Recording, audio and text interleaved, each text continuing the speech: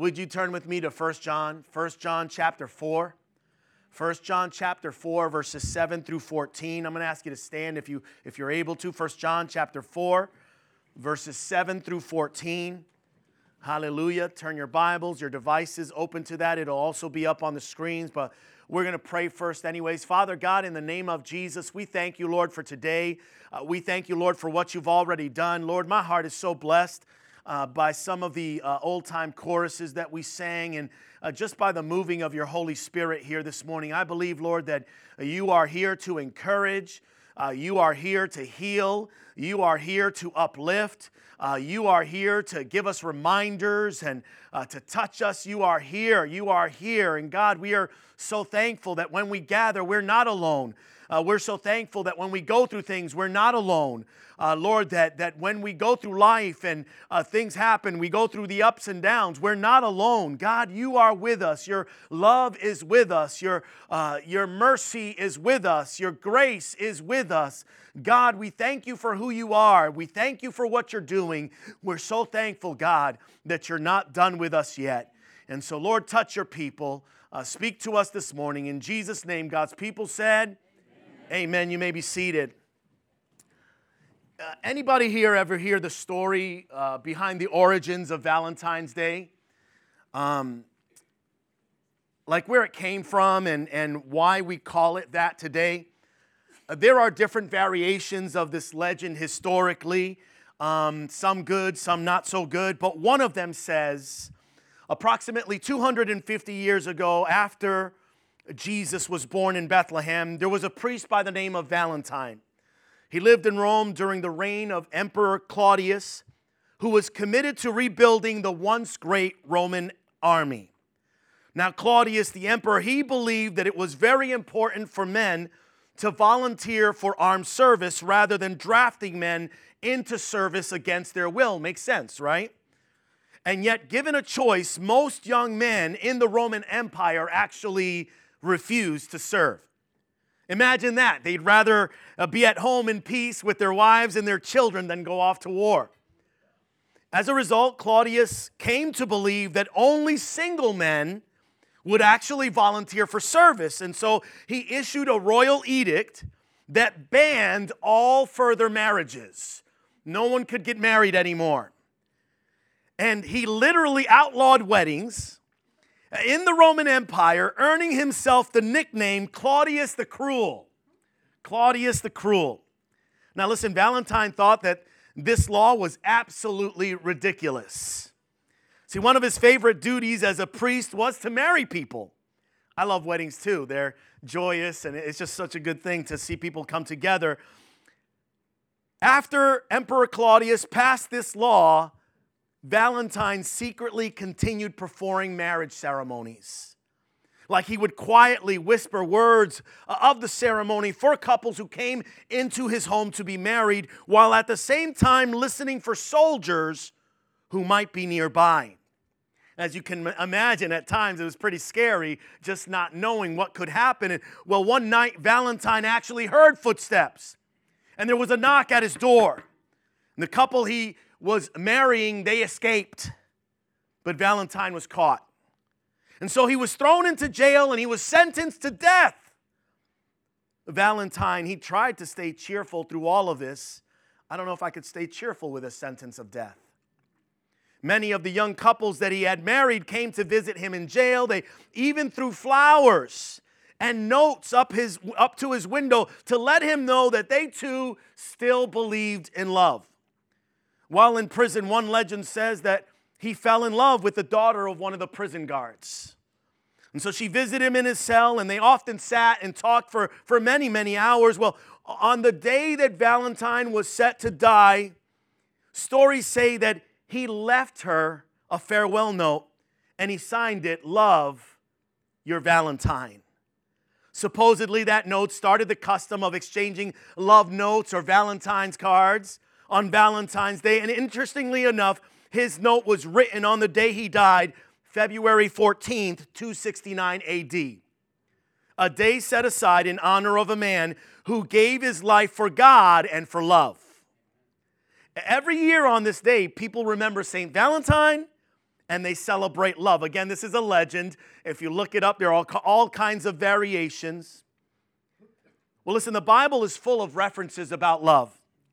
In fact, in a world that is oftentimes confused about what love really is and how you and I can experience it, the Word of God is literally, and it clearly defines love. Many scholars tell us the Apostle John was known as the Apostle of Love. In some Bible translations, he's referred to as John the Beloved. John the Beloved. His love and special friendship with Jesus Christ is recorded, it's confirmed and documented in Scripture. And so John knew he knew God's love for him personally. And in his gospel, he even refers to himself as the disciple whom Jesus loved. His fellow disciples, that's probably a little presumptuous of you, isn't it? But he knew the love of God. In fact, 1st, 2nd, and 3rd John are known by many as John's love letters to the church. And so this morning, let's go to our text beginning at verse 7. The Apostle John writes, "Dear friends, let us continue to love one another, for love comes from God. Anyone who loves is a child of God and knows God. But anyone who does not love does not know God. For God is love." And see, God showed how much He loved us by sending His one and only Son into the world so that we might have eternal life through who? Through Him. And this is real love. Not that we loved God, but that He loved us and sent His Son as a sacrifice to take away our sins. Dear friends, since God loved us that much, we surely ought to love one another. Each other. No one has ever seen God, but if we love each other, God lives in us and His love is brought to full expression in us. Verse 13, and God has given us His Spirit as proof that we live in Him and He in us. Furthermore, we have seen with our own eyes and now testify that the Father sent His Son to be the Savior of the world. One of the simplest and yet most profound definitions of love is found right there in verse 8, where John says God is love. Again, simple yet profound, right? Those three little words ought to fill our hearts with warmth and hope at every stage of life. The fact that God is love. And again, if those words are true, God's love makes all of the difference in the world. Amen? And listen, it's important, especially in today's world, to understand this simple phrase rightly. See, God is love that does not mean that love is God. In other words, love does not define God. Rather, God defines love. And again, that's important today more than ever. See, much of what people call love in modern day America, in the world today, has no resemblance or relationship to a holy and a righteous God. And, we sang about that, being on holy ground and being in the presence of God. And all of that is possible because of the love of God. Did you know that there was a time that if you came unprotected or uncovered into the holy presence of God, you could be consumed? Aren't you glad that you're not consumed this morning? As we worshiped, as we raised our hands, we're not consumed. We know that, our culture today is very busy trying to label things that clearly God hates His love. And so that when we oppose them as people of faith in Christ, we get labeled hateful and intolerant. But since God is love, He's the standard and we filter everything through Him. Amen? I want us to look at this text a little closer. Very simple, very straightforward. We're going to see how God intended to impact our lives through His love, especially as we get ready to celebrate Valentine's Day on Tuesday. In this chapter, John indicates 4 characteristics of God's love for you and for me. And the first thing that I want to point out is that God's love is a personal love. Listen, I come from a very religious background. And I remember thinking of God's love in terms of humanity. And that's good and that's true. I remember thinking of the love of God in terms of everyone. But it's not just everyone, and it's not just humanity. It's the personal love of God that you are here this morning. It's because of the personal love of God that you are able to breathe this morning. It's because of the personal love of God that you are blessed this morning, whether you realize it or not. Again, John begins this section of Scripture by saying, dear friends, let us continue to love one another, for love comes from God. Anyone who loves is a child of God and knows God, but anyone who does not know love does not know God, for God is love. I think the big impression of these two verses is that, for me, is that the love of God is very personal. Because God's love causes us to know Him, and it allows Him to know us. See, I think A.W. Tozer said it best when he said, the love of God is one of the greatest realities in the universe, a pillar upon which the hope of the world rests, but it is a personal, intimate thing too. God does not love populations necessarily. He loves people. He does not love masses necessarily. He loves men. One of the most powerful messages that we can take to people today, people need this message, is that God loves them. See, every individual person is important to God, and He loves each person. There are people today in your sphere of influence that think right now, today in 2023, God could never love them. They think that. Some of your friends, maybe even some of your family members, maybe somebody here today, you think God could not possibly love me. Pastor Freddie, you do not know what my life has been like, my choices, the way I have lived my life. There is no way that God could ever love me. There are people right now, that is their opinion. That is where they're at. And they need to hear from you that God is love and that God loves them. That for me, I always say this, listen, if God can love me, God can certainly love you.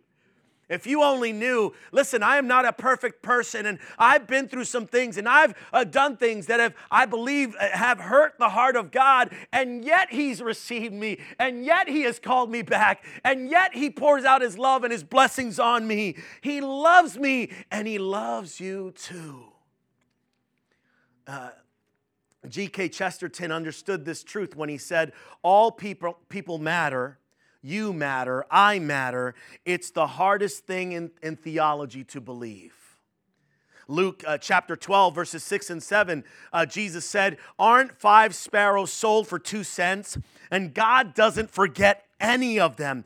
Even every hair on your head has been counted. Don't be afraid. You are worth more than many sparrows. That's amazing. Not a single bird that falls from the sky falls without God's notice. And how much more important are you and I than birds? And don't be afraid. You are worth more than those sparrows. God knows every head on your hair, even if you don't have many this morning. He knows every head on your hair. Hair on your head, yeah. That's what I meant.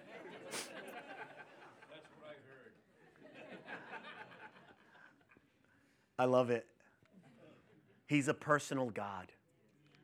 His love is personal.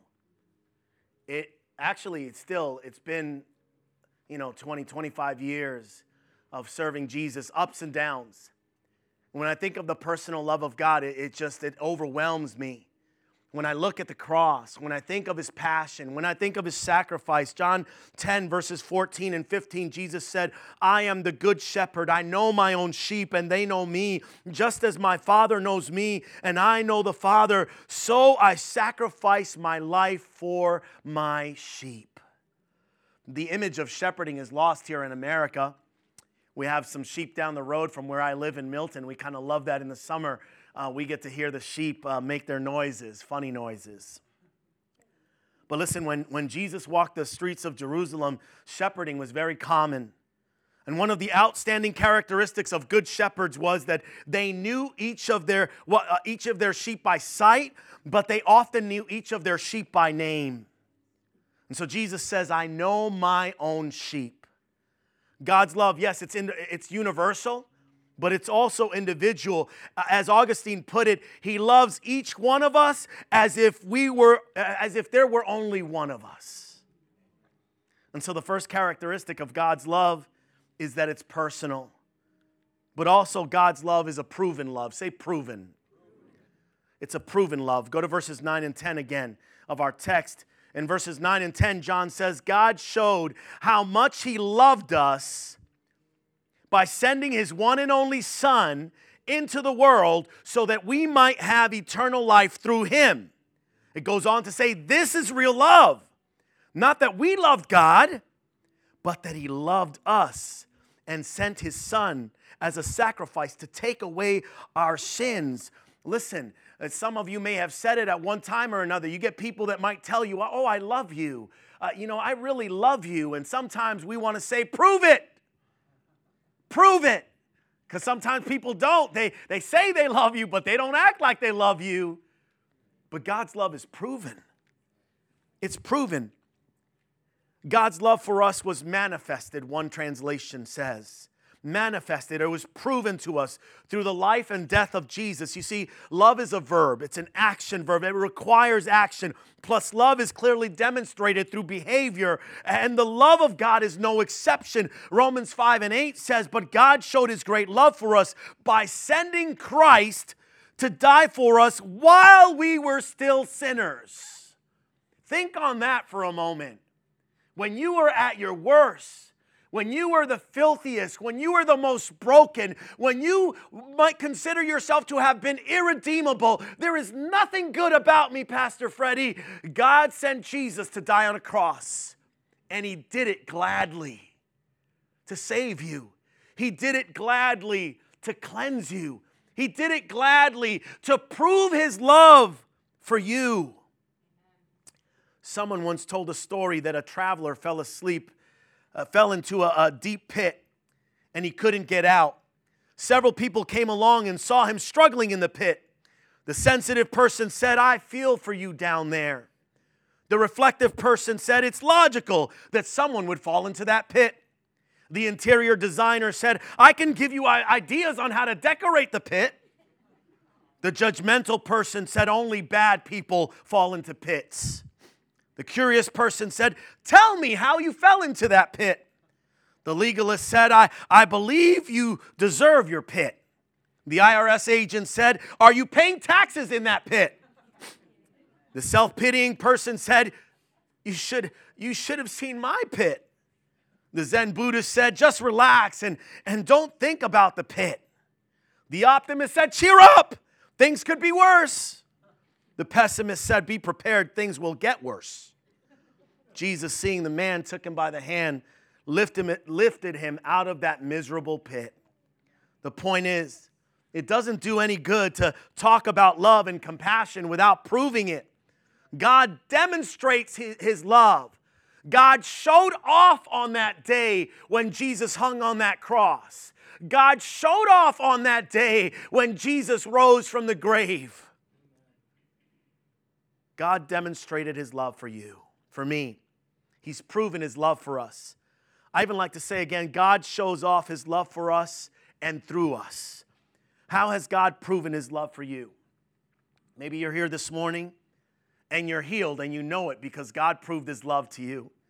You're here, you're saved. You were once headed for destruction. You were headed for hell. You by your actions, by your life, by your heart. But today you're saved. Maybe there was a time when you were bound, but today he proved his love for you because today you're here, you're sitting here and you're delivered. God proved his love for you because, like Pastor John, maybe you were inches away from an accident that could have thrust you into eternity. But God said, I'm not done yet. I'm not done yet. I have a plan and a purpose for your life. You have an expiration date, and today is not the day. You are favored today. You see the favor of God in your life? He's proving his love for you. You've seen his blessings. We're blessed to be a blessing. If you're blessed even in a micro way, it's God that is doing it, proving his love for you. Listen, Jesus' death on the cross was not the result of jealous Jews or hard-hearted Romans. It was the result of a loving God who in his wisdom saw that there was no other way. Jesus chose the nails. He chose them to demonstrate just how far he was willing to go to win your heart with his love. Again, God's love is personal. God's love is proven. And third, God's love is a perfecting love. It's a perfecting love. The apostle of love goes on to say in verse 12, no one has ever seen God, but if we love each other, God lives in us, and his love is brought to full expression in us. Listen, since God's love is already perfect, how many of you agree God's love is perfect? And even if you don't, his love is perfect. The phrase, his love is brought into full expression in us, actually has to do with him perfecting us. The word translated perfect in some translations, or being brought into full expression, it actually means being brought into maturity, being brought into completion. In other words, God's love completes us. It makes us whole. It gives us significance. Without the love of God, we would never be complete. There would always be something missing. And I don't know, some of you have been saved a long time like I have, and you might not remember that, but I do remember that. I try to make sure that I remember that there were times when I was doing my religious thing and I was trying to do more good than bad, and at the end of the day, something always felt like it was missing. Something always felt like it wasn't, like I never could do enough, because I could never do enough, because he did it all. There was something missing. But he in that process of just allowing him to perfect us, in that process of allowing him to mature us, we're beginning to experience that love of God. And, again, without the love of God, we would not be complete. And God's love, as with all true love, is meant to foster personal growth and development of the one that he loves. And listen, if you're growing today, maybe you're going through some growing pains. Anybody ever go through growing pains? I remember when a couple of my kids, they physically were like, my knees hurt, my elbows hurt. Listen, I'm 51 years old and I have that going on right now. So I'm just going to say I'm still growing.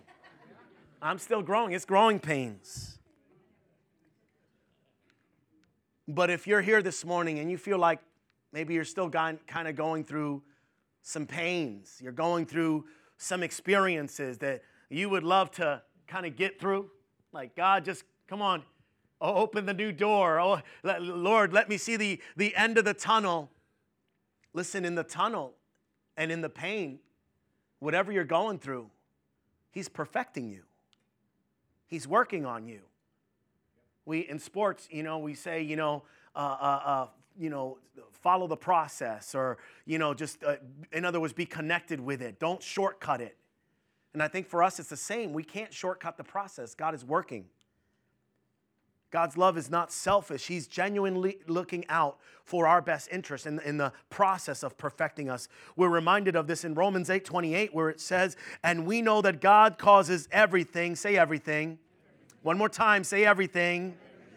God causes everything to work together for the good of those who love God and are called according to his purpose for them. God causes everything to work together for your good, for my good. We don't always want to hear that, do we? I don't like this. This is garbage, Pastor Freddie. I can't wait to get through it. He's perfecting you. He's working on you. He will cause all things to work together for good. God wants good things for us. Anybody believe that? God wants good things for us. Everything that God does in your life or mine is for our good. That's what God's love is all about, wanting and doing what is best for another person. Remember, God's goal for your life is to make you like Jesus, to give you a heart like his, and transform you into the best possible version of yourself because of Jesus. That's what God's love does when we let it into our lives. It changes us from the inside, and it makes us better than we could ever be on our own. And so God's love is personal. God's love is proven. God's love is perfecting. Lastly, God's love is preserving. It's a preserving love.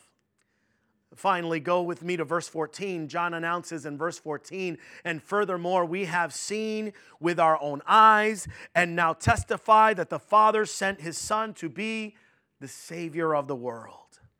Listen, God did not send his son to die on a cross just to prove that he loves us, but he wanted to save us too. God's love for us is one that wants to preserve us, to save us, to give us life and life more eternal. Jesus, driven by his limitless love, came into the world to become our Savior, like it says in John 3:16, never grows old, for God so loved the world that he gave his one and only Son, that whoever believes in him shall not perish, but have eternal life. Worship team, come. Listen, because of God's real love, and only because of God's love, our lives can be preserved for all eternity. S.L. Bastian once wrote about a certain kind of spider that builds its nest in the branch of small trees or a bush. Within this delicate enclosure, the baby spiders are hatched. Don't freak out too much. He wrote that it does those things. If the nest is disturbed in any way, the little spiders will rush out in fright. And so immediately the mother goes to their side, but she is alerted to their potential danger in the most unique way. Listen to this.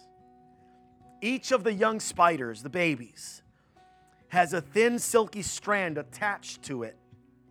And all of these strands are joined together into the body of the mother spider. And when the babies are threatened by an enemy, they naturally scurry off, giving their lines a sharp tug. That tug is instantly felt by the mother spider. Within seconds, she pulls them back into the nest where they're protected from harm.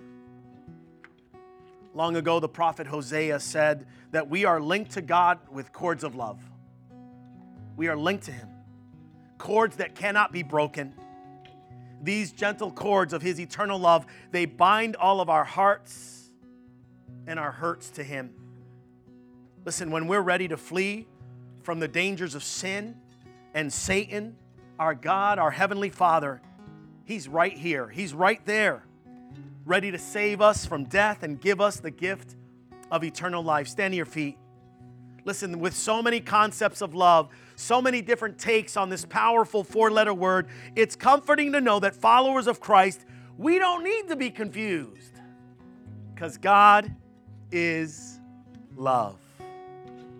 God's love is personal, it's proven, it's perfecting, it's preserving. Listen, if something's been missing in your life, or maybe sometimes you feel unloved, Jesus always invites you to experience the soul-changing love of God. It's only by the love of God that this life takes on real meaning, and we can find purpose for living. Wherever you are in your life right now, know that God's love is available to you right now. Let's pray. Father, we thank you for your amazing love.